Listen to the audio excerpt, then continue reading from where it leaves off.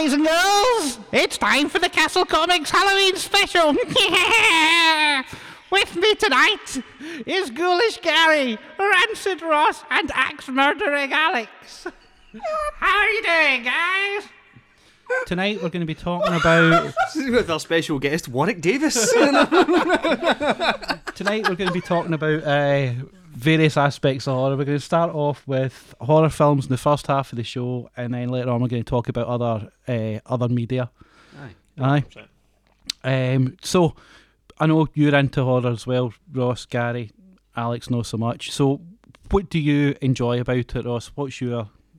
It's not very often anymore. I'm sad to say that I watch or see or read something that really scares me. You know what I mean? I suppose when I was a wee guy, that's when I was really into it. You watch film. I think I was telling you not long ago, Alex, I watched Alien when I was 7. So that had a bit of an effect on me, and it's that kind of feeling of fear or something that's creepy, but now it's more just something that's like interesting because there's so much horror out there. So for something that's does horror in a kind of slightly different way, like recently, like kind of getting into 40k and things like that, elements of horror there, I kind of doing it a little bit differently. Yeah. I sometimes like when you see horror somewhere where maybe horror isn't meant to be there, but it injects a wee bit of it. I'm thinking like Doctor Who or something like that. Like a creepy episode there. No, talking about Doctor Who's not horror, but like... that one with the angels though. You know what I mean? That's exactly what I'm on about.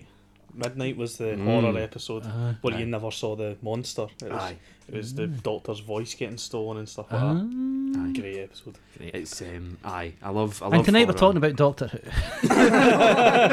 Who's your favourite Doctor? Sorry.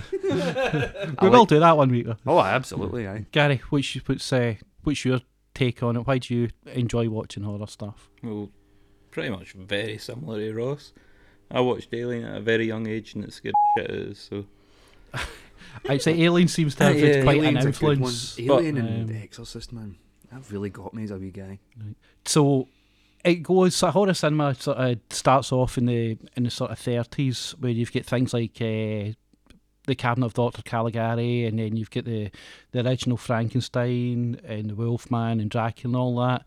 And some of the films hold up, not because they're fantastic, scary movies or anything like that. It's just now you're at the stage where it's iconic imagery, and they were made so differently to the way movies are done just now. I don't know if you've ever seen that film. It's John Malkovich. Right. John Malkovich.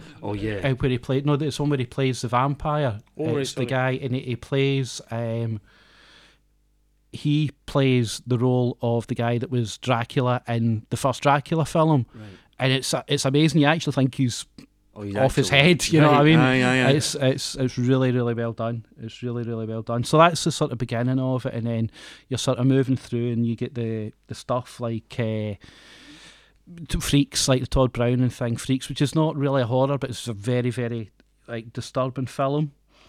And then later on, the stuff that after that I enjoy. I wasn't really into the exploitation stuff like that, but there's some Hammer films that are really, really good, like the Pete Cushing and Christopher Lee stuff, like The Devil Rides Out and stuff like that. And then you're moving on to a bit later than that, you've got all this sort of shock stuff like Bloodfest and Cannibal Holocaust and Cannibal Ferox and the Texas Chainsaw Massacre and all that sort of... Cannibal Holocaust's got a proper legacy. Like, that still divides opinion. Aye. I mean, that's a weird one. There's this scene in Cannibal Holocaust. It's these folk go into the jungle and they get hacked to bits. Absolute classic. But there's this one scene in it, and they're out in the jungle and they hunt this turtle, and they get this turtle out of the river and they turn it upside down and they crack it open and they kill it and they eat it. Right? Okay. This is filmed.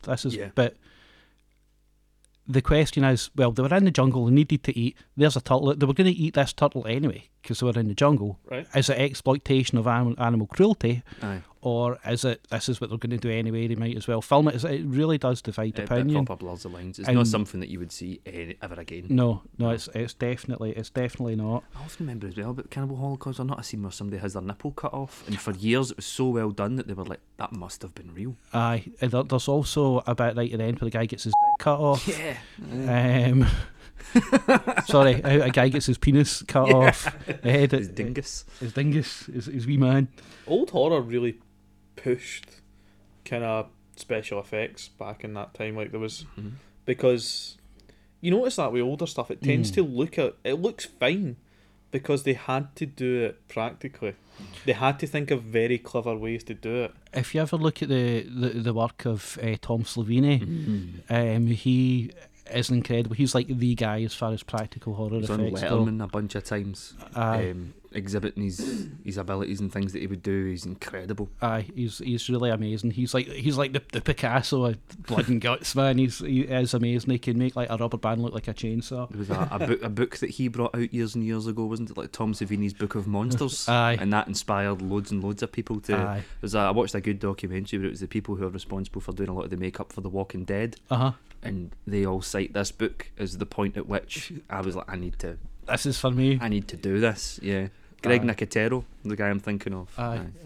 No, Tom Savini, way ahead of its time. And obviously, about that time period sort of coming up with Savini, you had George Romero's first film, The Night of the Walking Dead. And when you look at that film for its time, how gory and visceral it was, for its age. I mean, this is coming out at about the same time as Carnival of Souls, and Carnival of Souls is very psychological horror. Is this thing, Night of the Living Dead, it's not like pure blood and guts, but at the time it really pushed the envelope, and it's a really good film. Excellent. The best bits in it are the bits without the blood and guts, I think, personally. It's a bit where they're trapped in the house, and it's that feeling. Yeah. That's probably why the zombie thing's been so enduring, isn't it? Because it's the sense of dread that zombies brings. It's so visceral. It's really, really good. That's it. I mean, and you can take, if we're talking about zombies, onto The Walking Dead, which is thing, but we're not wanting to go there now. I've got a couple of different sort of subjects written down here, so I'll start off with one of my favourite sort of subgenres of horror films is your sort of trilogy films, the ones where it's like stuff like VHS. I don't know if you've ever seen VHS, but it's like wee half hour things put together, and like the Twilight Zone movie and ABCs of Death and Creepshow and stuff like that. I love them. I love them good. Because even if you don't like one of them, you're bound to like. There's bound to be something in this hour and a half, 2 hours, whatever, 3 or 4 episodes, 3 or 4 different sections. I think there's bound to be something in there that's up your street. The ABCs of Death had one in it. It was Deloused, right? Or something was one of them, and it was this horrible claymation, and it's proper stuck with me. I've had nightmares about that, but it's like it's not even about anything. It's like a kind of an operating table, and something horrible happens to this guy, and it's just I couldn't even describe it to you. You'd need to go and watch it, but it's absolutely horrific. It'll not take you long because it's like 5 minutes for each letter of the alphabet. Yeah. All different directors, all different actors.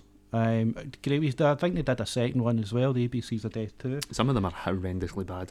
Some of them are, but if there's a bad one, you're only watching it for like 3 or 4 minutes, and then here comes another one. That's part of the fun though when you watch stuff like that as well. If you're watching it with mates, you're like, the crap one's coming up.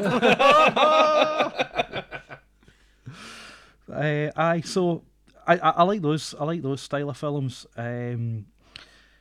The other sort of a big one that folk always sort of get into, sort of like your entry point, your gateway is your big sort of 80s franchise films, stuff like Friday the 13th and Nightmare on Elm Street and Texas Chainsaw Massacre. And I've always liked the Nightmare on Elm Street films, and I like the third one. I think the third one's the best. Yeah. It's not the scariest, but I think as a film to watch again, it's the best.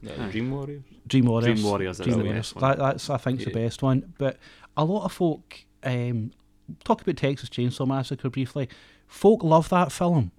Doesn't do much for me. I think it's pretty boring. Not a lot happens in that movie. The last 20 minutes of it is just screaming. It's just that's all you hear is screaming. As a sound guy, Gary, imagine just having screaming for 20 minutes. And people talk about the kind of environment around that film, about the production of that film. It sounds horrific, to be honest. And people laud it as like part of the magic, and it's like it just sounds a bit exploitative. I think it was the first movie of its kind though, where it was just this like.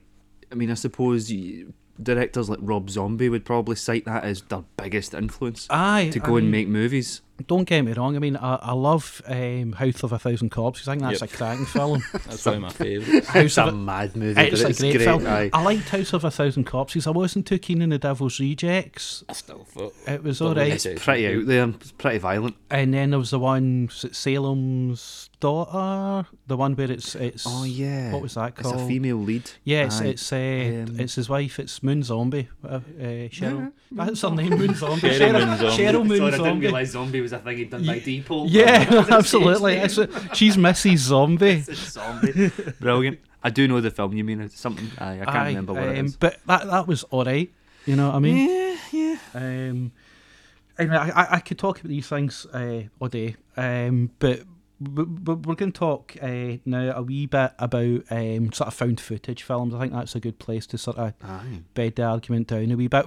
What's your favourite? What makes a good found footage film? What makes a bad found footage film? I like. So I think we said at the start, I'm not the biggest fan of horror. I think there's two types of people who like being scared and folk who don't. I'm a bit of a film snob, so I can appreciate when a film's good, but something about being scared, I just didn't like it. But when I tried to force myself to get back into horror, the first thing I went back into was Paranormal Activity. Right. And now it's went off the rails a wee bit, right?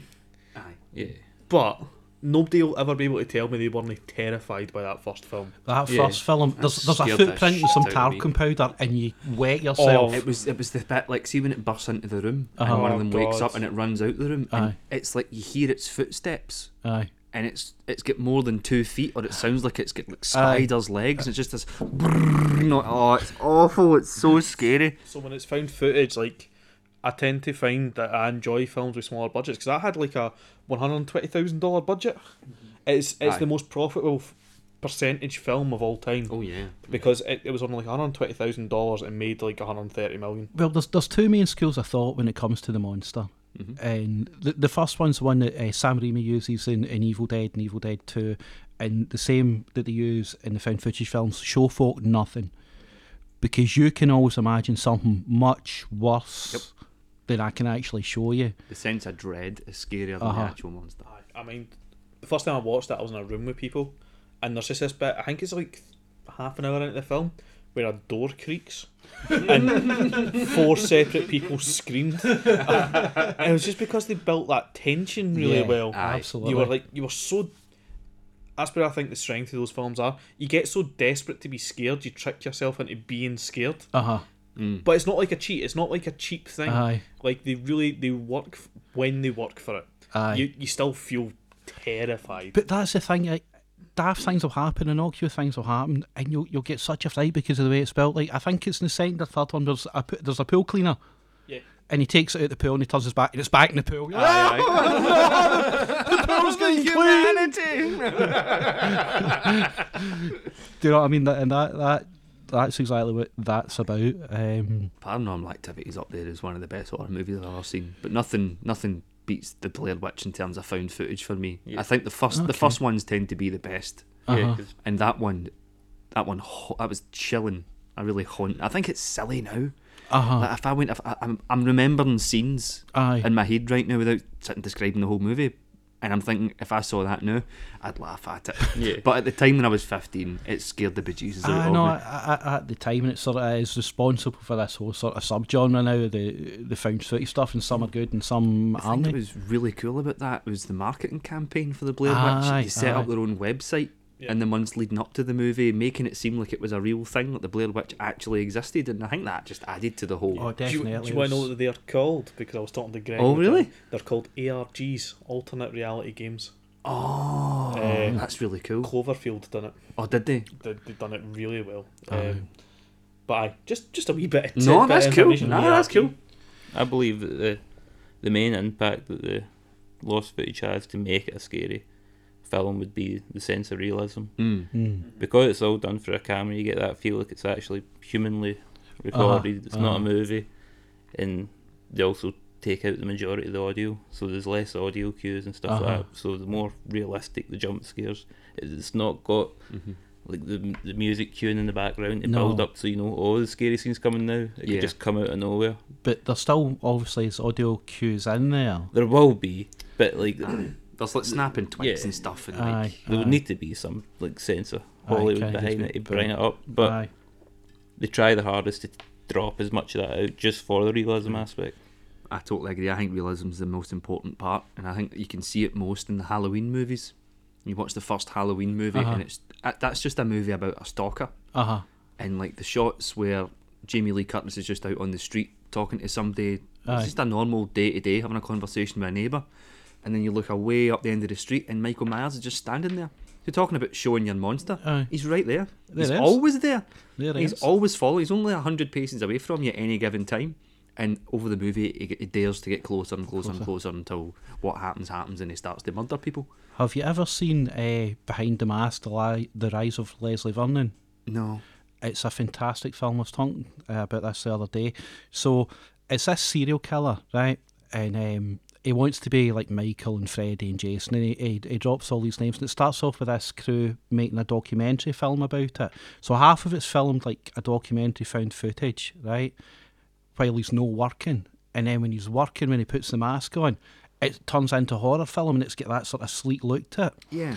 It's amazingly shot film. I can highly recommend The Rise of Leslie Vernon. I believe it's on Amazon Prime. Oh, right, It's now okay. Behind the Mask, Eliza Reyes. It's great. Robert Englund's in it, so it's got to be Oh, good. well, that's a home run. Aye.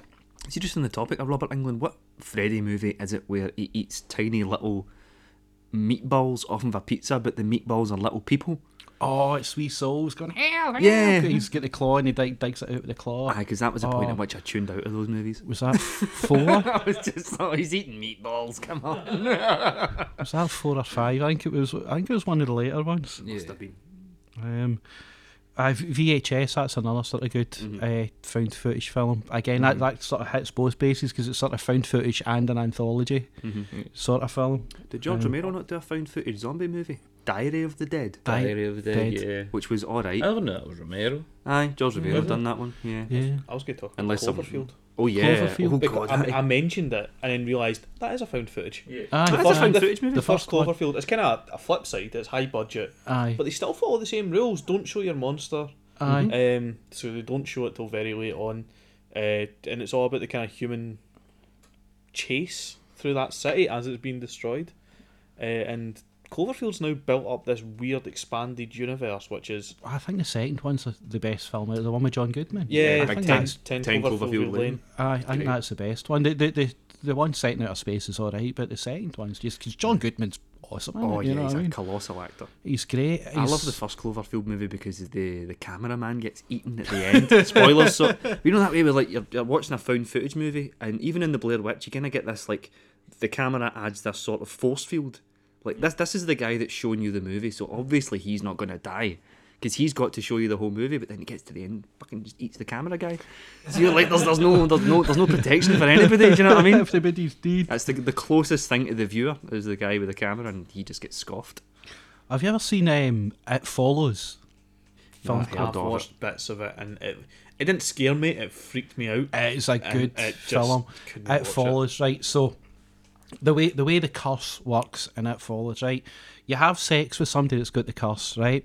And the monster comes to kill you, right? And the only way you can move this on is to have sex with somebody else, and the monster goes to kill them, and then it runs Really great down. way to get tits in your movie. Aye. It sounds like a Carry On film, Aye. but honestly, it's really horrifying. really well like, done. like because the monster that follows them's always just walks. It just, Just walks walks, towards just them, walks. but it's always coming closer. And nobody can see the thing apart from the person Oh, that it's right. chasing. So they'll be sitting in the room and goes, "Do you see her over there?" Like, no, at the door sort of thing. And the thing just walks slowly. What does the monster look like? Is it like a... It changes. Oh! In one scene, it's like this massive big tall dude, and then the next thing, it turns into like a wee boy to get through a gap in the door. Oh, that's But you quite don't creepy. see the transition. You just see a big tall dude walk past the window, then a wee boy crawling through the door. Oh, man. And that makes it worse. See, when it's kids, Aye. it's so much scarier when it's Aye. kids, man. Waynes are terrifying. Wayne's Exorcist. Definitely.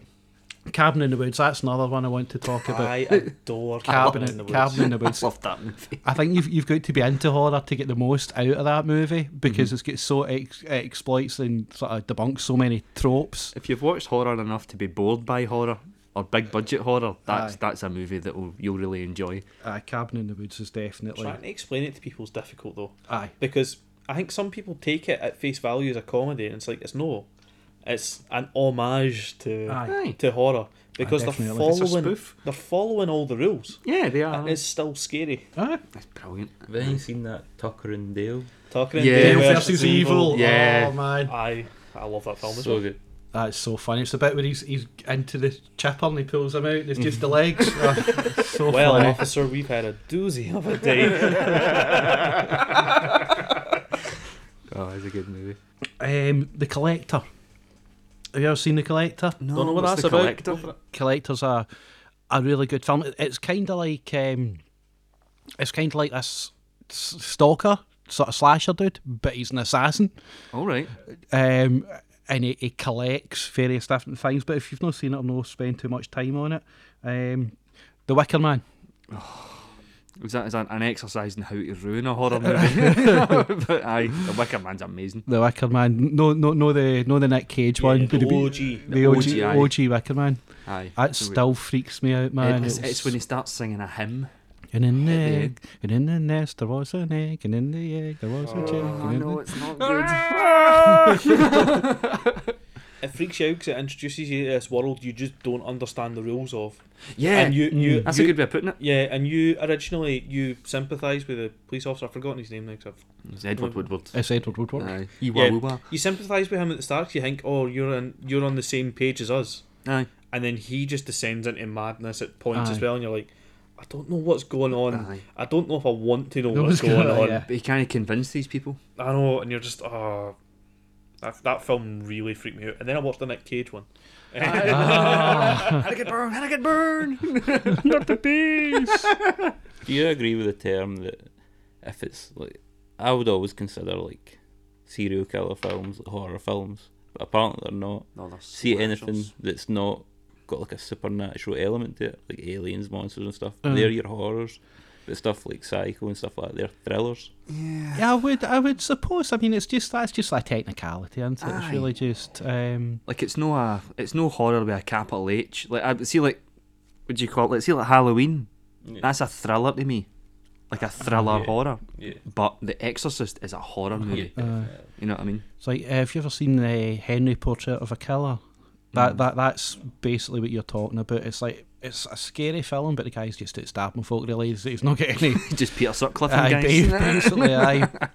Basically. Right, before we wrap up for the first part, because this will take me a while to talk about. Right, yeah. I was going to say, we've still got time, man. This will take me a while to talk about. I'm going to bring up one of my favourites, my boy Stephen King.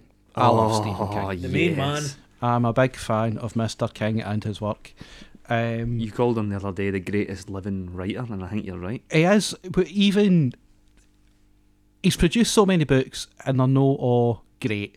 But the last really great book he did 2 years ago, I think, Under the Dome, it's called. I don't know if you've read that one. Aye. Aye, Under the Dome was Is that just. not a bit older than 2 years? Under the Dome's a bit older than a couple Is of years. it? I isn't it? thought it They was. made a TV show out of it. Oh, right. 5 years. It was about 5 released, years aye. ago. It was a good book, right? I agree. Under the Dome's great. I've read it as well. Under the Dome. Yeah. Under the Dome was good. So, The Shining Oh, and its sequel, to lesser haven't seen extent, Doctor Doctor Sleep. I've literally got it sitting in the house and I'm It's- too scared to watch it. It's good. is it good? It's good. Is it like a soft sequel? Sort of. I've not seen the film, but I've read the book. Aye. Because I think The Shining, the movie The Shining, on its own is just this unique thing that I don't think you can really do No. a sequel to. It ends to, like it wraps itself up in a wee bow at the end, like it's a self-contained thing. Aye, Yeah. aye. But whereas the book's a lot, not scary, but a lot more psychologically wearing. Yeah. You know, you're Oh, exhausted when God. you read it, sort of thing. You know what I mean? I mean, I watched The Shining recently, maybe only last year, because I was like, Yeah. this is a film I should probably watch. Like I Uh-huh. said, bit of a film snob. Like, Aye. I should watch this film. I spent 3/4 of it confused at my nut, Oh yeah. Aye. also terrified, Aye. and then spent like 3 days looking up like theories and stuff Uh-huh. about it. It's funny, the blood usually gets off on the 8th floor, you know. It's the sound and the way sound is used in movies, like in The Shining. That's just the best example of that. Like, you know, that kind of like jarring sort of like a wood block Yeah. noise yeah. of like at the end when like And it's the bit where Danny's on the big wheel thing, and he's going through the hotel, and he's going over wood and then rugs and then wood and then rugs, and it's and just the way that builds. oh god, That's amazing. It really is. Kubrick was always every frame of painting was like his Aye. statement. And the way he tortured Shelley Duvall to get that get that performance out of it at making the her end. drink water because she'd run out of moisture. She couldn't produce tears anymore, and it's crazy. Absolutely tortured her. So from The Shining, they've never really done it justice, I don't think, as a movie or a TV show. I think The Stand's one of Stephen King's best I've books. never read it. I've heard loads about it. It's really good. It's really good. So see if you can relate to this, right? It's set in this world, modern world sort of thing, right? And there's this outbreak of a flu that kills a load of folk, right? And then folk go mental. Okay, I'm with you so far. So it's like, so far we're on like page 14, but if this carries on for another couple of years, we'll not be far away. I know that the Stand's a good one. Salem's Lot. Salem's Lot, I've read the book multiple times. I can talk about that in the second half. It's terrifying. Aye, we're wandering into book territory here, aren't we? We could talk about it. We'll get back to that. I want to bang on about H.P. Lovecraft for at least 10 minutes. I'm going to be talking about Poe. Oh god, aye. The Orphan. You seen The Orphan? That was another. Aye, one. again. But see, when I said earlier on, like kids frighten Aye. me. That's the one I was thinking of. Like that sack that he wears on his head, man. It's just the one. Like, I want to know who came up with that and just have a word with them. That's too scary, man. It's good stuff, man. What's the Orphan about? I'm guessing an orphan. Right, I have not seen it. I would like a spoiler alert. So it's about this orphan. So right. So this couple start looking after this orphan. They've got other kids, right? And then the orphan's like getting the other ways to do stuff, like evil stuff, like torture the cat or whatever. I'm not, that sort of thing. Turns out, right, that the orphan's like a 40-year-old woman, but she's got this disease that makes her look really young. It's disgusting. It is disgusting. Yeah, when she takes the hood comes off, it's no right, man. It's a good reveal. It's good something review. else, man. It really is something else. I watched the other night Us. I don't know. Great, really Us- good movie. Us Aye. was interesting. John Peel on it. Yeah, It was a John Peel. Us Very good. and what's the other one he did? Get Out. Get Out. Get Out was, I preferred Get Out, but Us was her performance, man. Aye. At the beginning, Aye. see when she first comes in, the voice that she does and the eyes and voice. And yeah. chilling. It is. I think Jordan Peele's probably one of the most important horror kind of directors out there just now. Aye, And he's very funny. Keen Peele's hilarious, but like I think it's important to get those kind of new voices into the genre. Oh, definitely. Sure. But I feel like it has been kind of dominated by similar types of people. Horror's been a pretty white thing for a very long time. Yeah, It has. He's all right. He's not the best out there, and I'm not going to say as just to be PC. Do you know what I mean? No, but totally. he won best screenplay for Get Out, and everyone was like, "What are you talking about?" It was, It's it was definitely not. okay. Aye. There was other one. Was the Hunt was quite a good one. The Hunt. The Hunt. So basically, the thing behind The Hunt is you've got these incredibly rich folk, and they get folk and they like poor folk, and they put them and they hunt them and all that. Then it gets about maybe 20 minutes into it, and this guy like turns it around on them. So she's out like killing them all, Aye. right? And then there's another twist at the end where you find out, wait a minute, she's not the goodie after all. It's really well done. I love a good twist. Aye. So I don't know if it fits into horror. I think it does. It was a Netflix film, and it was called The Tower or something. Spanish film. Oh, you're talking about? Is it the one with the Wreck? different levels? Different levels. That was called. Record. It was Wreck. REC. Was that what it was called? Yeah, because they redid. They In did. fact, they done the Spanish one was called something else. I think we're thinking of two different things I here. think the thing you're talking about is Basque. Quarantined or something Yeah. like Yeah, Wreck and Quarantine. I know what you're talking about. I know. But it's the Netflix film is basically it's like a prison, Aye. but there's Right. there's like hundreds of levels. Levels? Is that what Is it called? Is it just called levels? Oh yeah, It's there's a called big hole in the middle of the Big hole floor, in the and middle. the It's thing the food goes that up and down, comes and it's the down. food comes Yeah, down. is it called Aye. levels? Something Or like the that. hole or I something. think it's something like that. It's Spanish anyway. Aye, and it's no, just, that was good. I enjoyed it. that whole That kicked film me out. Well, put me off. That's sort of, it's off the back. I don't know if you've ever seen the Cube film called The Cube. Yeah. Yeah. Aye. Very similar to The Cube. Very similar to a really good one. I think it's called Spheres. I could be wrong, but basically, if you imagine, like, Who Wants to Be a Millionaire, like Oh, when folk- it's just called The Circle. the circles. Is Oh, it? yeah, yeah. So you've got like you've got a semicircle, maybe about 12 folk stood behind plinths, and then behind them there's another row, and behind them there's another row, and they knock them off one at a time. Mm-hmm. Um, And at the start of the film, they don't know the rules, and at the start of the Oh, film, right. so they they're don't- just like someone tries to step out, it's like deed. Oh, Right? They're like, well, we'll try not to vote because they work out they can vote, and it just kills someone randomly. aye. Oh, God. And That's it's chilling. Oh, so It's those kind of three films all together were like came out fairly close to each other. aye. I know Cube and Circle were made by the same guy, I think. Were they? Or certainly the art direction or something was. Uh-huh. There's a connection between Aye. the two of them, and all three of them freaked me out. Aye. Was That's it inspired in any way by the Saw movies? Circle a little bit. You can see a little bit, but it's more. It's supernatural. Oh, Like, right, aye. okay. it's aliens basically. Oh, is it? Yeah, and spoiler, everyone else has been spoiled. I know, Um, right? We should have said that at the start. I'm going to spoil a lot. the end of the film is basically a guy gets left. So there's only three of them left. Right. They have a minute to make their decision. A guy, a wee lassie, and a pregnant woman. Mm-hmm. And the guy convinces the wee lassie, me and you, we're going to step out together, and we're going to die and keep the pregnant woman. Guy doesn't. Guy votes the pregnant woman.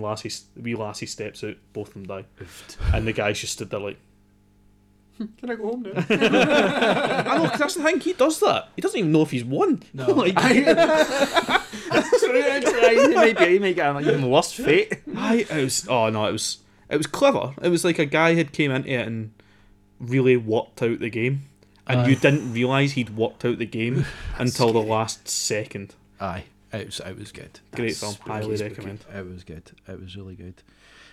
Aye. We've talked about the Wicker Man, Exorcist, the Omen films. If we're talking Which about I've sort never of seen, I unfortunately. like The Omen. It kind of comes around about the same time as The Exorcist, Yeah. roughly, and it's kind of it's of that time. It's like the phenomenon horror movies, like the films that will scare you shitless, and I just wasn't that frightened by it.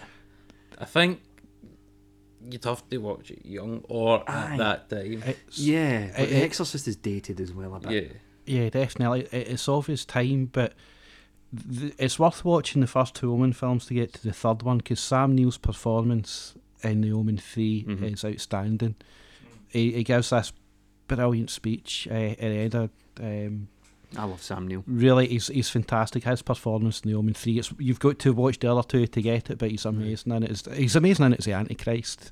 Aye, You know what I mean? And who doesn't like a good Antichrist. Antichrist? you You know what I mean? That's what we're here for. That's Chows a okay. niche. Again, is it a horror movie? It probably is a horror movie. Sam Neill was in a film called At the Mouth of Madness. Oh, yeah, that again. That's Stephen King.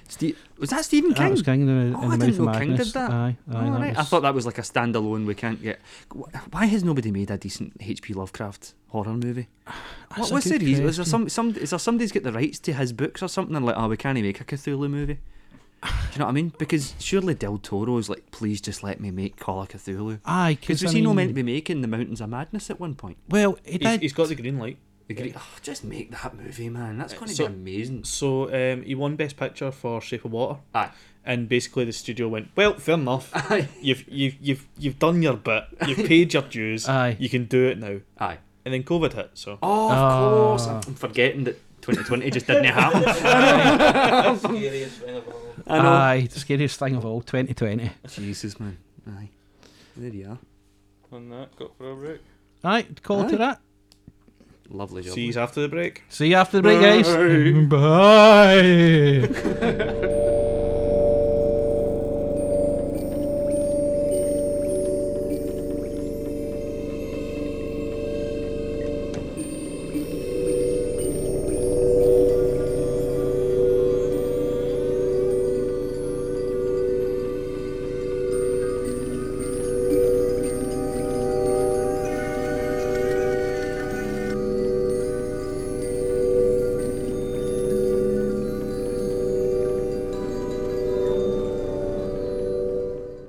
Hello, and welcome back. Now we're going to talk about the second part of our horror special podcast.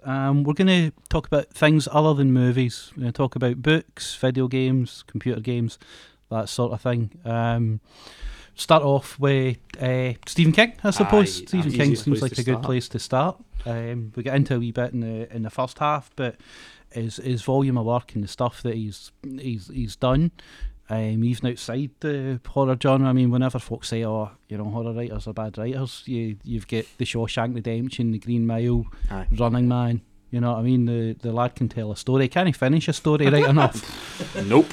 What is But it? unfortunately, He done the Gunslinger books as well. What he are they called? did. Oh, the Dark the Tower? Dark The Tower. Dark Tower. Dark Tower books. He considers that his magnum opus, like the greatest thing he's ever written, doesn't he? Well, the thing with the Dark Tower books is that they tie in with all the other books. Oh, Yeah. 'cause- There's- that's right. there's- Because his is like a universe, isn't Aye, it? aye. It might not be obvious, but they do tie in. And there's this.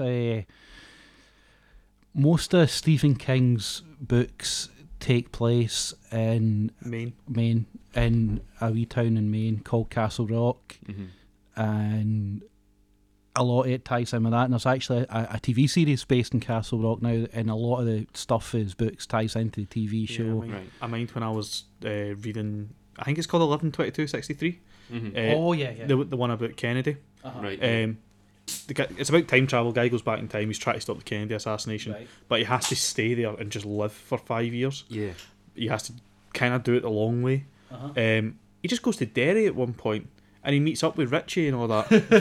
Richie and Beth, and I was like, because he keeps saying Derry, I'm like, I've heard that before. Aye. That's I- it, isn't it? Aye. Aye, yeah. And I was just like, and he's just like, and I met them. And I was like, man, this is a crossover episode. Aye, the fair's in time, we should just go to that. There we go. But the Stephen King's volume art and his body work. Not all his books are fantastic, but I think the good certainly outweighs the bad. Aye, you've got your Tommy knockers and things like that are a bit And, suspect. Rose Mader wasn't too strong either, and No. From a Buick 6 wasn't great. Did Stephen King write Misery? Yes, That's Stephen King, isn't it? Stephen King wrote Misery. It's one of my favourite. So Aye. he wrote that after he got off coke, Aye. and he wanted, I forgot her name, that character to kind of represent coke Mhm. Oh, in really? his life. Aye. Aye. So he was frantic trying to finish it and stuff like that. And You see that a lot in Stephen King's book, this sort of analogy for alcohol and drugs. Most of his characters, I mean, The Shining's a great example. You've got the character, Jack, your sort of lead character, Jack Torrance. He's an alcoholic and he's trying to come off it, and you feel that obviously, you feel that maybe Stephen King was going through the same sort of thing. To totally go off at a tangent, but you can see it in Terry Pratchett books as well, Mhm. where Vimes, Commander Vimes, sort of represents him.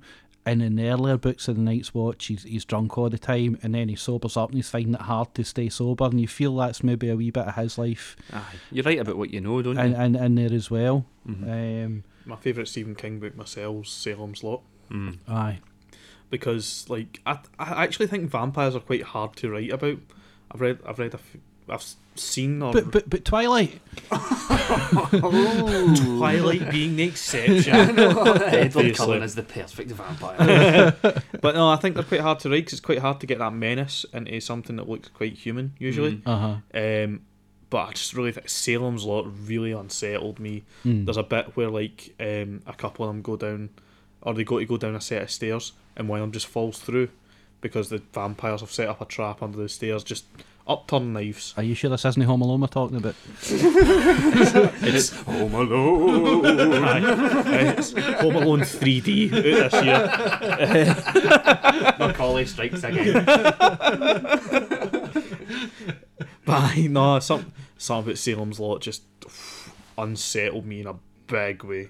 It's like Nice twist. Sorry? Nice twist as well. Aye. I struggled with it though. I tried to read it. It was, we were talking about cocaine and addiction. He was Oh, man. on cocaine when he wrote it. That's the thing. I'm waiting for somebody to do it. The book, obviously, it switches between the present and the past, backwards and forwards, and I'm waiting for somebody to do an edit of the two films where it's actually in the order that it was in the book. So did you not like the new It films? I didn't like chapter 2, but I liked chapter 1. I thought chapter 1 was good. Chapter 1 was pretty outstanding, But to be honest. the thing is with chapter 2 that it is very true to the book. Yeah. The bit where the woodsman comes alive, the statue comes alive, and the bit where she visits the house is very, very true to what Stephen King actually wrote, you know. I've not seen chapter 2. Did they go into the turtles and all that? And like, well, that's you can't finish a book. aye, well, there you go. But he is in it, and they do mention that. Oh, good. He does sort of take pelters for not being able to finish a book. He's sort of like, hey, he sort of mugs for the camera a wee bit, and away he goes. Why is the clown a big spider? Why? It's just a clown. Make it a clown. The giant space turtle. The same problem as Alan Moore can't The way they finish. finish it is they just literally just tip it over and start booting it. See if they'd done that at the beginning. Like, Knock that clown over and put your boots clearly in. not that bad of an enemy. Just tip it over and start booting it. He's got a turtle. We should get the boys for Cannibal Holocaust in there and sort him out. In the same way, like the kids beat it in that movie, in the same way that Robin Williams becomes Peter Pan. He just believes. You know what I mean?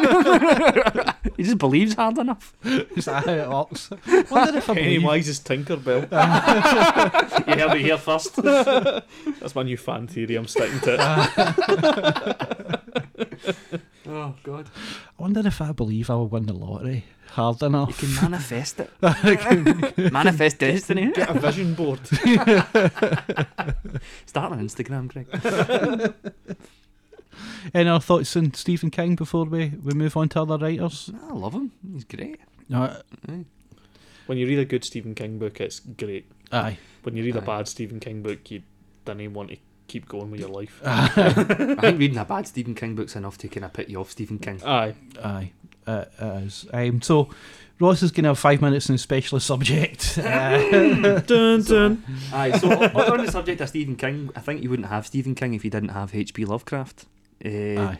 I think you need to address just early on H.P. We're no saying that the guy himself is great, because the person H.P. Lovecraft's a highly problematic person. He's if you've ever read any of his stuff, you can the racist overtones in his books are pretty obvious. The language that he chooses to use, it's pretty out there. It's pretty strange. Aye.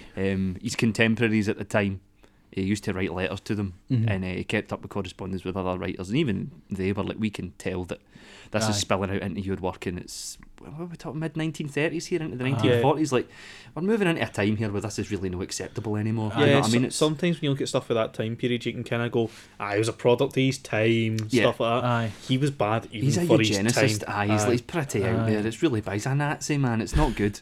Yeah. But yeah, like, the guy can be remembered, I suppose, for creating an entire genre of horror, for creating eldritch horror. Absolutely. You wouldn't have. There's a whole span of board games, computer games that come out of this that are either directly connected to his work or spawned because of it. Like Bloodborne is pure Lovecraft. you know? Aye. I mean, it even influenced to a certain extent Batman stuff, because Arkham. Absolutely. Arkham Asylum, that was originally envisaged as like a Lovecraftian sort of madhouse, you know? Yeah. Oh, there's so much. There's so much that you can. That I think Lovecraft inadvertently created. Aye. You know, because definitely. Lovecraft threw away more stories than he ever released. He was massively critical of his own work. Right, okay. And he probably should have been, to be honest. You know what I mean? Because a lot of it's crap. You know what I mean? Like, when you get the compendium, the Necronomicon, for every Call of Cthulhu, there's a rubbish story out there. Aye. Really, really bad. But obviously, like, Cthulhu only appears on 3 or 4 pages out of a 36-page Aye. short story, but that's a cultural phenomenon. Do you know what I mean? It's huge. Definitely. Not as big as others, but it's pretty big. When he does turn up, Aye. He's there. Time to boogie. Aye, definitely. So for that, I'm going to talk a wee bit about Edgar Allan Poe. I'm going to talk about Poe. One of my favourites. Again, not a terribly nice bloke. Not a terribly... change days, different times. But basically, if my memory serves me correctly, his wife died of consumption, and he never really got over it. And all his sort of love poetry, like Eleanor and stuff like that, is all about her. But after his wife passes away, he marries a 13-year-old.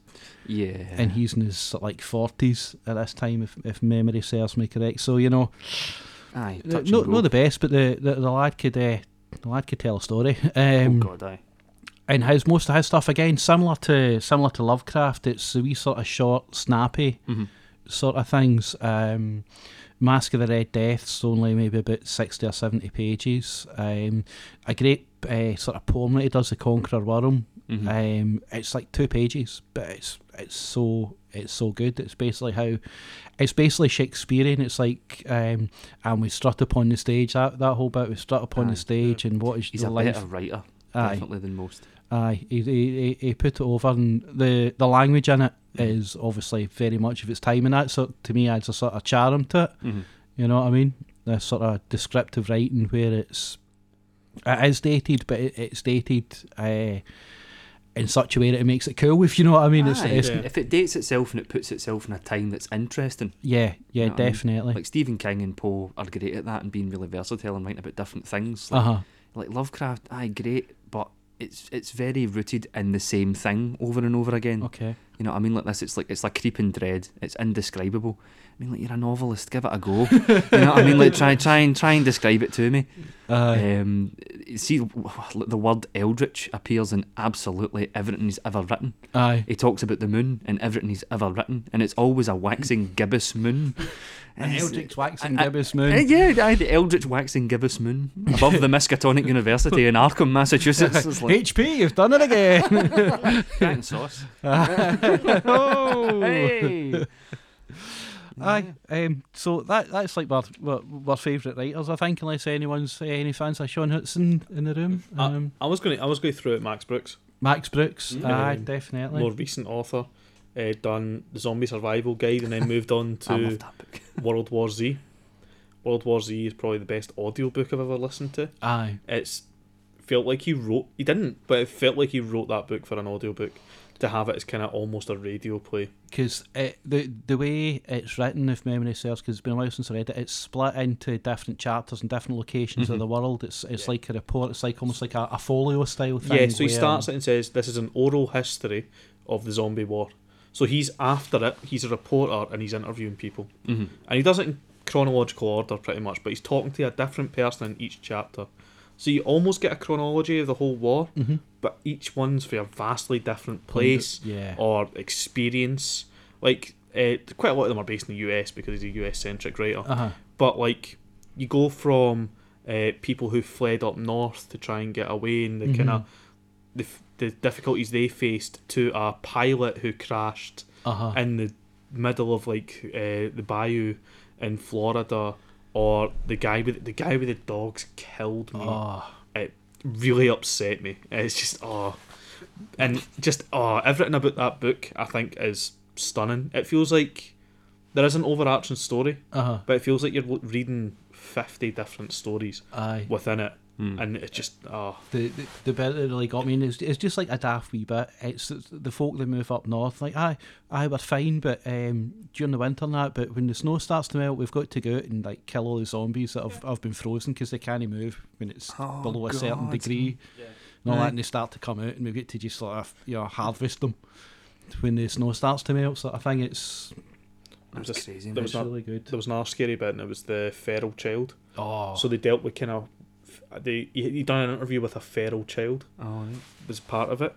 So someone and she was telling this story as like a 20-year-old woman, but she had the mind of like a 4-year-old. Right. And she was telling the story about how she ran away, how she was with her mother in the church and stuff like that, and it's terrifying because it's just this, again, 20-year-old woman, but in the mind of a 4-year-old, talking about how she felt a woman like smothering her. She doesn't understand what's happening.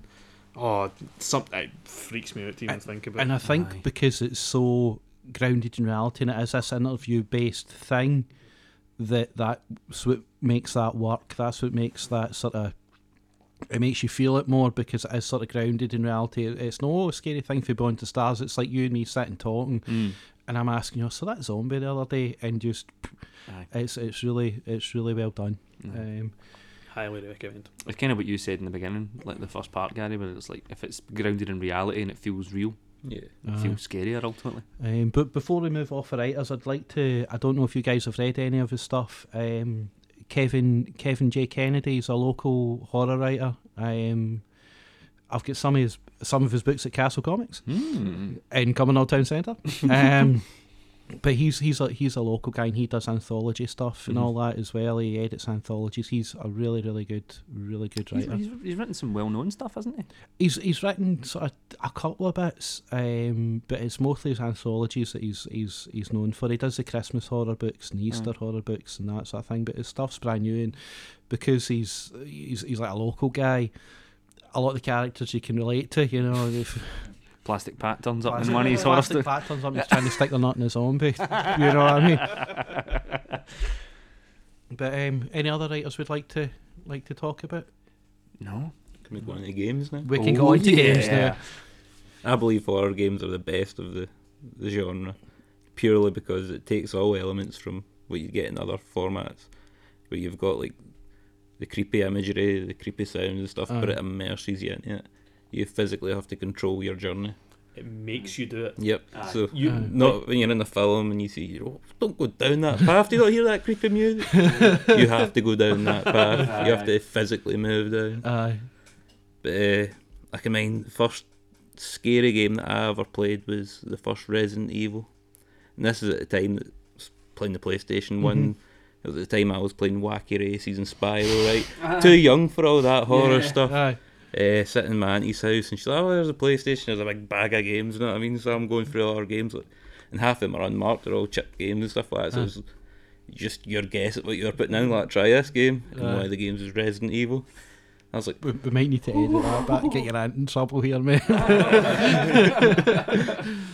But that's what I started playing it, and I was like, this is a bit the first tense. zombie that you see in that Resident is scary. I could not I couldn't physically go back into the room to turn the PlayStation off. I paused it and just backed myself out the room. Just that creepy zombie face that turns around and looks at you. You watch it back now and it's all pixelated and laughable. No? I mean, it's laughable now, but the remaster is just as scary. The remasters are good, man. But for me, for Resident Evil, again, it's dated as anything now, but it's a bit in Resident Evil 2 where you walk into the corridor and it cuts to this scene and the liquor is on top of it, and the liquor drops down. Oh, man. Aye.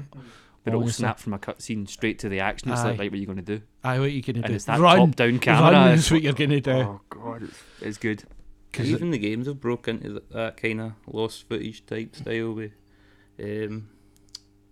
Outlast and stuff like that. I think that's probably one of the most scariest games I've played recently. I've never played it. Is it good? That whole kind of thing scary for me. That whole kind of thing started off with Amnesia. Really? Yeah. Oh God! Amnesia came out of nowhere. I'd forgotten about that. Amnesia kind of came out of nowhere and rejuvenated the whole horror game genre. Yep. I think PewDiePie brought it to bear. Yeah, because he played. That's what he got big off, playing Amnesia and being scared by barrels and that. Being Swedish and being scared. That's two things. What a guy, he's so versatile. But then you had Amnesia, then you had Outlast, and you had like the Slender Man game and stuff like that. That whole genre kicked off. It kind of hit a plateau or like a saturation point where I couldn't be arsed with it anymore. But then there was stuff like Five Nights at Freddy's came out, which took a kind of somewhat new direction. It's spooky. Again, Five Nights, did that not get so popular with YouTubers playing it and screaming? Yeah. Is PewDiePie that, again probably had a lot to do with that. Markiplier. Sorry. Because we get kids in the shop, like 5-year-olds asking for Five Nights at Freddy's stuff. How scary is that game? I've never It played is fairly scary. It's a very jump scare type Yeah. game. Right. You're waiting for the jump scare to pop up. Aye. But Right. the guy who made that game has clearly bitten off more than he can chew with the lore. Yeah. Right, Aye. so he had a little bit of. Oh man, it is mental. Right, is out there, there is a man, whole honestly. YouTube kind of scene trying to work out the lore of Five Nights at Freddy's. It's The majority of it must be built up of like fan based, and he's just been sitting back like, yeah, that's totally what I meant. Tweet every now and again, going, "Aye, you're on the right track there." I'll send you the video, but like Game Theory's done like 19 videos on Yeah, I've it. seen a couple of And game theories ones. It's like every time he comes back to it, I'm like, I'm done. He's just thrown it all in the water. I've had enough of this. My last video. Next video, he's like, I've sucked back in. Here again. So on the subject of expansive lore, is this the point at which we talk about 40k? It's horror. Moving on. It's got horrible elements. I have an unpopular opinion. I've been Oh, waiting right, to tell okay, you. fire Right. away with your unpopular So, opinion. There's a game, right? You're wrong. How dare you? There's a game, and it's not a horror game, but I think it's one of the scariest games that's been made in maybe the past 10, 15 years. Spyro the Dragon. No. I'll describe the game to you and see if you can get it. Right. Right. So, in this game, you're kind of dropped in the middle of nowhere, Okay. right? And your only goal is to survive, right? Right, You're given no kind of inclination on how you have to survive, and you start off in the daytime. Fortnite. No. you start. You start off in the daytime, Okay. and you have to just try and survive. When it gets to night time, monsters come out and stuff like Minecraft. that. It is Minecraft. I think Minecraft's one of the scariest games that's came out in the past 15 years because Uh-huh. it makes you care about what you've got. Like, see when you have got like a full inventory Uh-huh. of like diamonds and stuff that you've mined for, and suddenly you just hear. I did it the first time my creeper turned up because I didn't know what it was. But they've kept adding on to it over the past years. They've got Right. Endermen now. Endermen are horrifying. Oh, yeah, they are bad. They've got like bastions. The Nether's just had a massive update. They keep adding. The scariest one for me is like they added this thing called water temples that had guardians in them. Right. When you went over a water temple in the sea, right? Mhm. You might not have even seen it. A big ghost would come up on your screen, like no warning. It would just go. Phew. Honest, the first time I saw it, I think I jumped out my seat. I was like, "What is going on? There's no indication that this is happening." I've never really played Minecraft because I'm no 5, but I played it. See, when it came out years ago was the beta. I uh-huh. played it then. And Oh, then Jamie loves it. Jamie's laughed on it's it. a huge phenomenon, man. Highly recommend. Couple Honestly, it's a horror very good fans game. sitting listening to the podcast like, what is this? Minecraft? So many people just clicked off. I have a more popular one's PT. PT. Yeah, that was PT. brilliant. Very, very well done. PT was actually a demo, an interactive demo for a new Silent Hills game that was planned. Mm-hmm. And what it was the whole map was a corridor in a house. You went down it, you turned right, and went through a door at the end of the corridor. Right. When you went through the door at the end of the corridor, you came back to the start. Right. Oh, God, Right. I remember this. But stuff kept happening. There was Subtle changes. To subtle changes, and then there was like you would go down the corridor and you'd look up on the balcony and there'd be a creature watching you. Uh-huh. It was actually directed by Guillermo del Toro, the Right. game. So it was really freaky. I've It had never this heard of this PT. PT is it's unavailable to buy now. Oh, gosh. So like I said, it was an interactive demo for a new Silent Hills game Right. that was meant to be coming out with Norman Reedus in it, Uh-huh. and then they fired Hideo Kojima. Hmm. So we're never going to get it, and PlayStation took it off the marketplace. Ah. I would That's highly how we've got that Death Stranded now. Yeah, Yeah. that Norman Reedus and the Funky Fetus. Yeah, I would highly recommend if you can't play it, I'd watch it because it's a proper horror experience. Yeah. I watched PewDiePie play it. Very Aye. scary. Oh, the puzzles are a bit poor, right? But it's It's about the experience in it. aye, For a demo, for a game, but aye. it was I something think new. it was like 2 hours worth of playing it for a demo. Uh-huh. That's And- great. It's freaky. Everything about it freaked me out. Do you know, talking about games that freak you out, again, going back to the PS1, one of my favourite game stills, Abe's Odyssey. Uh-huh. Abe's That was as a terrifying as a back horror in the game, day. man, that is scary.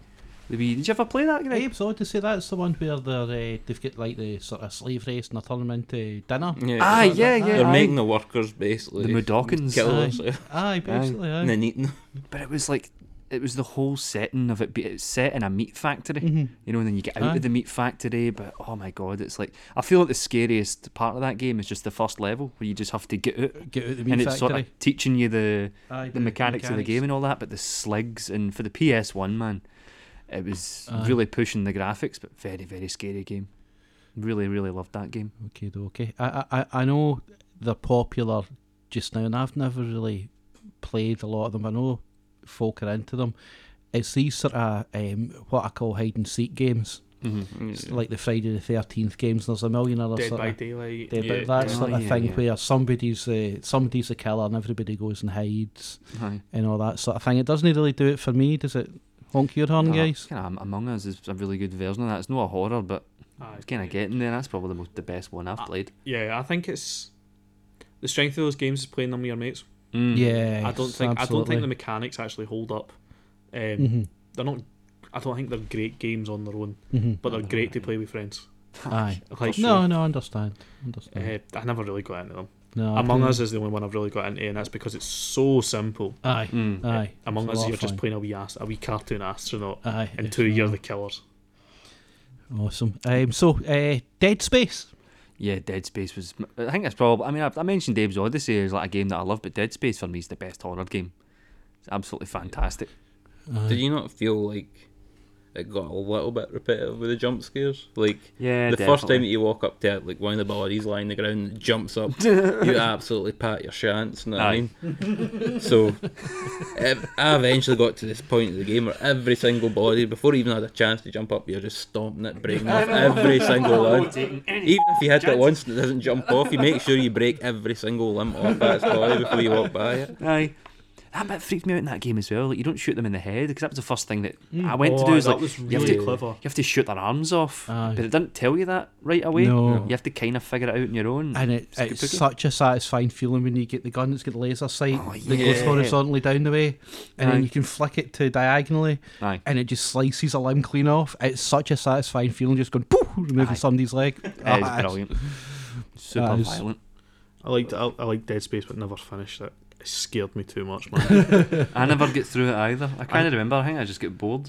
I think the second game went a bit more, much in the same way as kind of the Terminator films went. Second game went quite actiony, Aye. and then the third game went weird.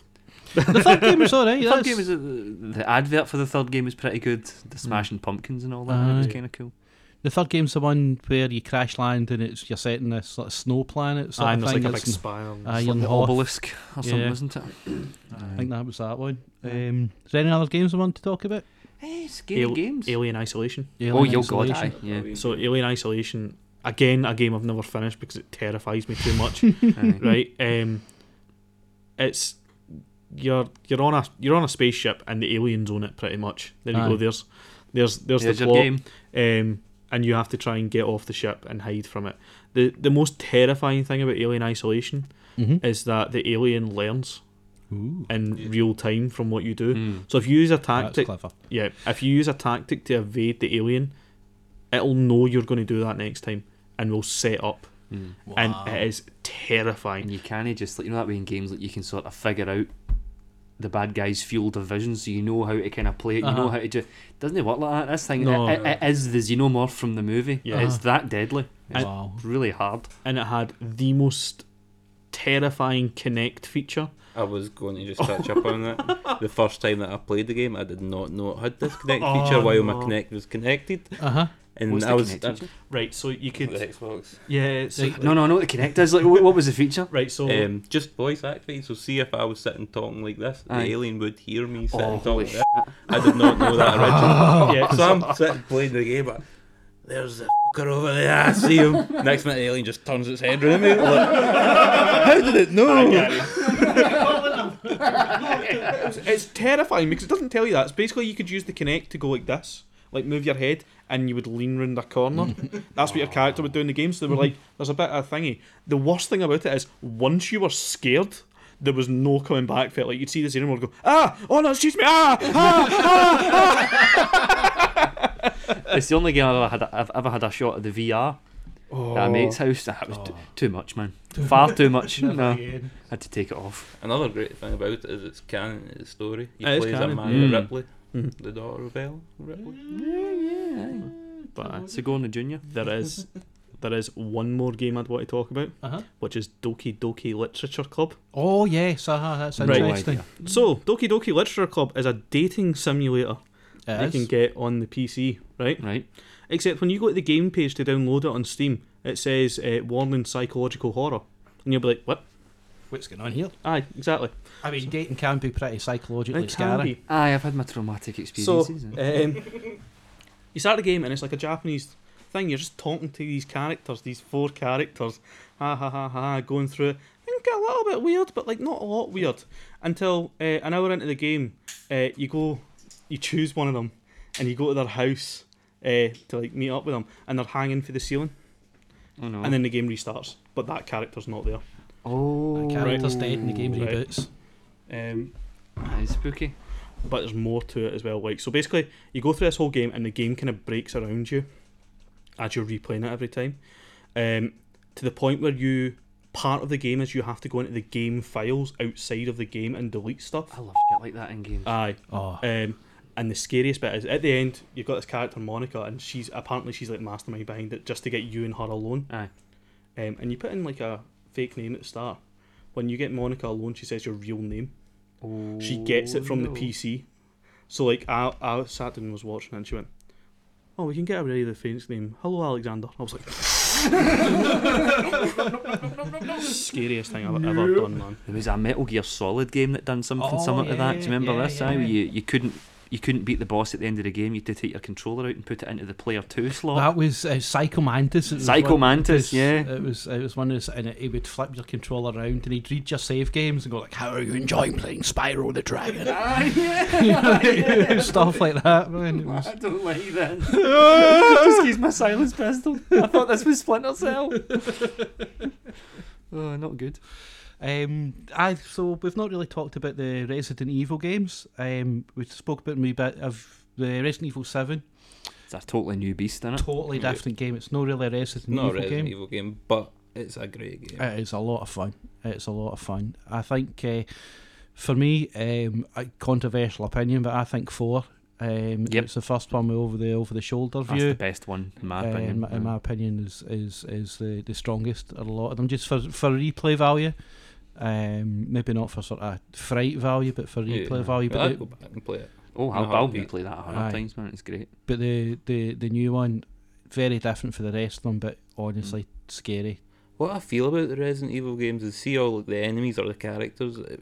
It's got a lot of story behind all the characters and stuff like that. You end up getting attached to them, like the Nemesis and stuff like Aye, Stars. aye. Yeah. Really that. scary. The bad guys have got a lot of concept behind them. I like that in a Aye. horror game, obviously. They always have that thing in Resident Evil games where there's like one kind of recurring enemy that you'll kill and then they'll come back and you'll kill and they'll come back, but they never really say anything. Aye. Like Nemesis, but the one in Resident Evil 4, the guy with the sack on his head and the chainsaw. It keeps coming back. You can hear the chainsaw Aye. and you know he's somewhere in the level, but oh no, man, it's not good. But they all end up with you fighting like something that looks like a bowl of trifle with eyes. You know what I mean? No, they kind of blow their load and they make you fight this big weird spaghetti monster. Big spaghetti monster edge. Here we go again. And it is every Resident Evil, isn't it? That's how they pretty end. much. That's how we wind up. But it's big tentacle monsters from beyond the stars. Shoot it. So is that us for games? Yeah. That's Aye. all I've got to talk about. So Yeah. we've done games. We've done authors. We've done movies, TV shows. TV shows. Aye. Shall we mention some TV shows? So I've got I've never watched American Horror Story all the way through. Oh, dude. Pretty scary, man. Freaks me out. Pretty It's good, man. really good. There was one that you've got to watch a season of it, right? It's what you're calling an ensemble cast. It's the same cast playing different roles every season, and you don't think up to season 7 that these things are connected at all until this one sort of pulls it all together. And they're all really well done. Some are stronger than others. The Carnival one's really strong. The Madhouse one's really strong. The Coven is really My strong. favourite. I never finished. I love the show, but I never finished Roanoke. I never finished that season, the reality TV show based one. Aye. I get like 4 or 5 I episodes might have into done, I it. don't recall it. I never finished it. I'll maybe give it another go, but I'd rather watch the Coven one again, or the one set in the madhouse again. The first season's kind of weak, but after that, it's Is that the one with bloody face? it's the couple in the house, and after the first episode, you're like, they're Sixth Sense this, aren't they? They're dead already. Yeah. And you're like, aye. Yeah, that's pretty much it. Aye, that's it. Well done, M. Night. Here we go. Thanks very much for that one. I wasn't such a huge fan on American Horror Stories, but I really do like. Have you seen the Haunting the Hill House and the Haunting the Bly Man? I'm 3 episodes into the Haunting the Hill House. Right. So I've started watching the Bly Man one, but Haunting the Hill House done something special for me, like for horror. Because when I first seen it, I was like, it's a series, it's a horror, it's going to get old, it's going to get old quick. Yeah. But it's done something I've never seen in any other horror, where it doesn't give you audio cues and stuff, and it's not really centred, but see if by chance your eye kind of focuses into the background, you might see something really scary. Oh, really? There's a couple of scenes in that, like I was watching it with her, and we're sitting watching it, and she's like jumping out of the chair like, oh my god, like, what is it? She's like, do you not see that? There's that scene that's like at a funeral, and it's the camera's panning around in a circle. You're seeing them all standing over the dead body and mourning and stuff. And there's one bit, if you look in the background, you can see the person that died standing in the background with her neck all really leaning to the side, just looking like a ghost. But see, if you weren't looking at that moment, that jump scare would have missed. It would have went right over your head. But see, the more you actually look out for them, there's tons and tons of these wee scary things built in the back of it. And that's what I really liked about it. It's something I've never seen done in any other horror. That's well spooky. Because I've enjoyed the highly, first. highly recommend it. The second season does it as well. Where you have to look in the background and be like, oh. So is it the same dude that does the both of them? Yeah. Or? Right, Yeah. okay. It's the same cast as well, the American Horror Story. Okay. I wasn't expecting that, because that's what threw me off American Horror Story, I think. But they changed their accents and stuff. And Put on a different hat. Who are you? It's like Clark Kent, Superman. Oh, wait a minute. I recognise that guy. But I definitely recommend the Haunting series. You guys ever watched Twin Peaks? I haven't, and I know it came back, and I meant to like. I watched it when it came out, and I've watched it once all the way through since then. It's not the kind of thing I can rewatch again and again, but I have seen it all the way through a couple of times. Still don't know if I know what's going on. The backwards talking dwarf and all that, and you're like, and the movie that follows it up. Yeah, I think that is the term. Aye. Is that the term? Is that? Aye. Okay. Short person who speaks. The backwards. short person. Cut that out, Gary. It's short person. The movie that sort of wraps it all up as well at the end. Fire Walk with Me. Terrifying. Really scary. She's dead, wrapped in plastic. Wrapped in plastic. It's just so scary, man. But it's funny at the same time, and it's meant to be like a piss take of like soap operas at the time. But it's the weirdest thing. It really is. I've heard David it described Lynch, before, and it has. I heard someone say it was the most realistic dream sequences. Yep. Because you don't have a clue what's going on in them. You don't have a clue. Dream sequence. You don't know what's going on in the whole bloody show. I know. It's the thing is, it's like you're watching it. The first episode is what's the girl's name? Laura again? Palmer. Laura Palmer has been murdered, and they find her dead, wrapped in plastic. And Dale Cooper. Agent Dale Cooper. Special Agent Dale Cooper has to turn up and solve the mystery of who's killed this wee lassie. So that's Kyle MacLachlan.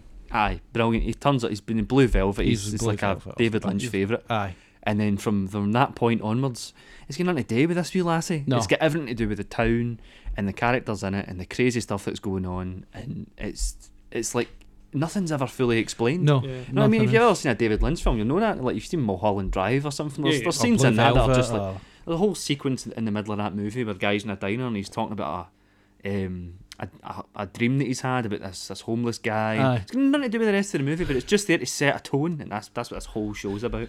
It's brilliant. So scary. It's so weird. It's so damn fine coffee and all that. Yeah, it's like very awkward second season, but persevere. The last 3-4 episodes of the second season are fantastic. Comes back. Another TV show that I always take the opportunity to talk about is Hannibal. Oh yeah, I loved Hannibal. I forgot all about Hannibal. Yep. Got done dirty being cancelled. So Hannibal following the story of Hannibal Lecter, as it's famously seen in Silence of the Lambs and Red Dragon and all that stuff. Except, and this time instead of being played by Anthony Hopkins, played by Mads Mikkelsen. Mads Mikkelsen, who is a better Hannibal. Yeah, Then- he is. Aye. That obviously Anthony Hopkins has something special about him in that film where he's like very menacing and not seen very often. But Mads Mikkelsen as that character just plays it perfectly. And that the first series especially is really mucks with your head quite a bit. You don't know what's real. Interesting fact, because Americans have strange ideas on values. There's a bit where like a body is impaled on some stag antlers, Oh, Right. and originally it had some boob out, Mhm. right? And they went, no, can't do that. So they just stabbed it a couple more times, so you couldn't see the boobs. And apparently that was fine. That's fine. Stabs are fine. Boobs are out. Yeah. Right. Okay. Stab those boobs off, Stab and those- you've got a show. That's what they say. America. Yeah. Well, thanks very much for listening. That was our Halloween special. I hope you enjoyed it. I'll get a plug in for the website. It's castlecomicsuk.co.uk. We have a wide selection of horror memorabilia and such online and in the shop at Cumbernauld Town Centre. You get some cracking action figures in right now. We do indeed. We They do are indeed. excellent. Is it Necker that make them? Oh, the NECA figures are gorgeous, man. The sculpting on them is amazing. They're like action men for grown-ups. Oh, They're amazing. You've got a Crimson Ghost that I've had my eye on for a week or two now. Oh, it's nice. It's nice. For the Misfits fan. Aye, that's right. It's good Come stuff. back. Goodbye, man.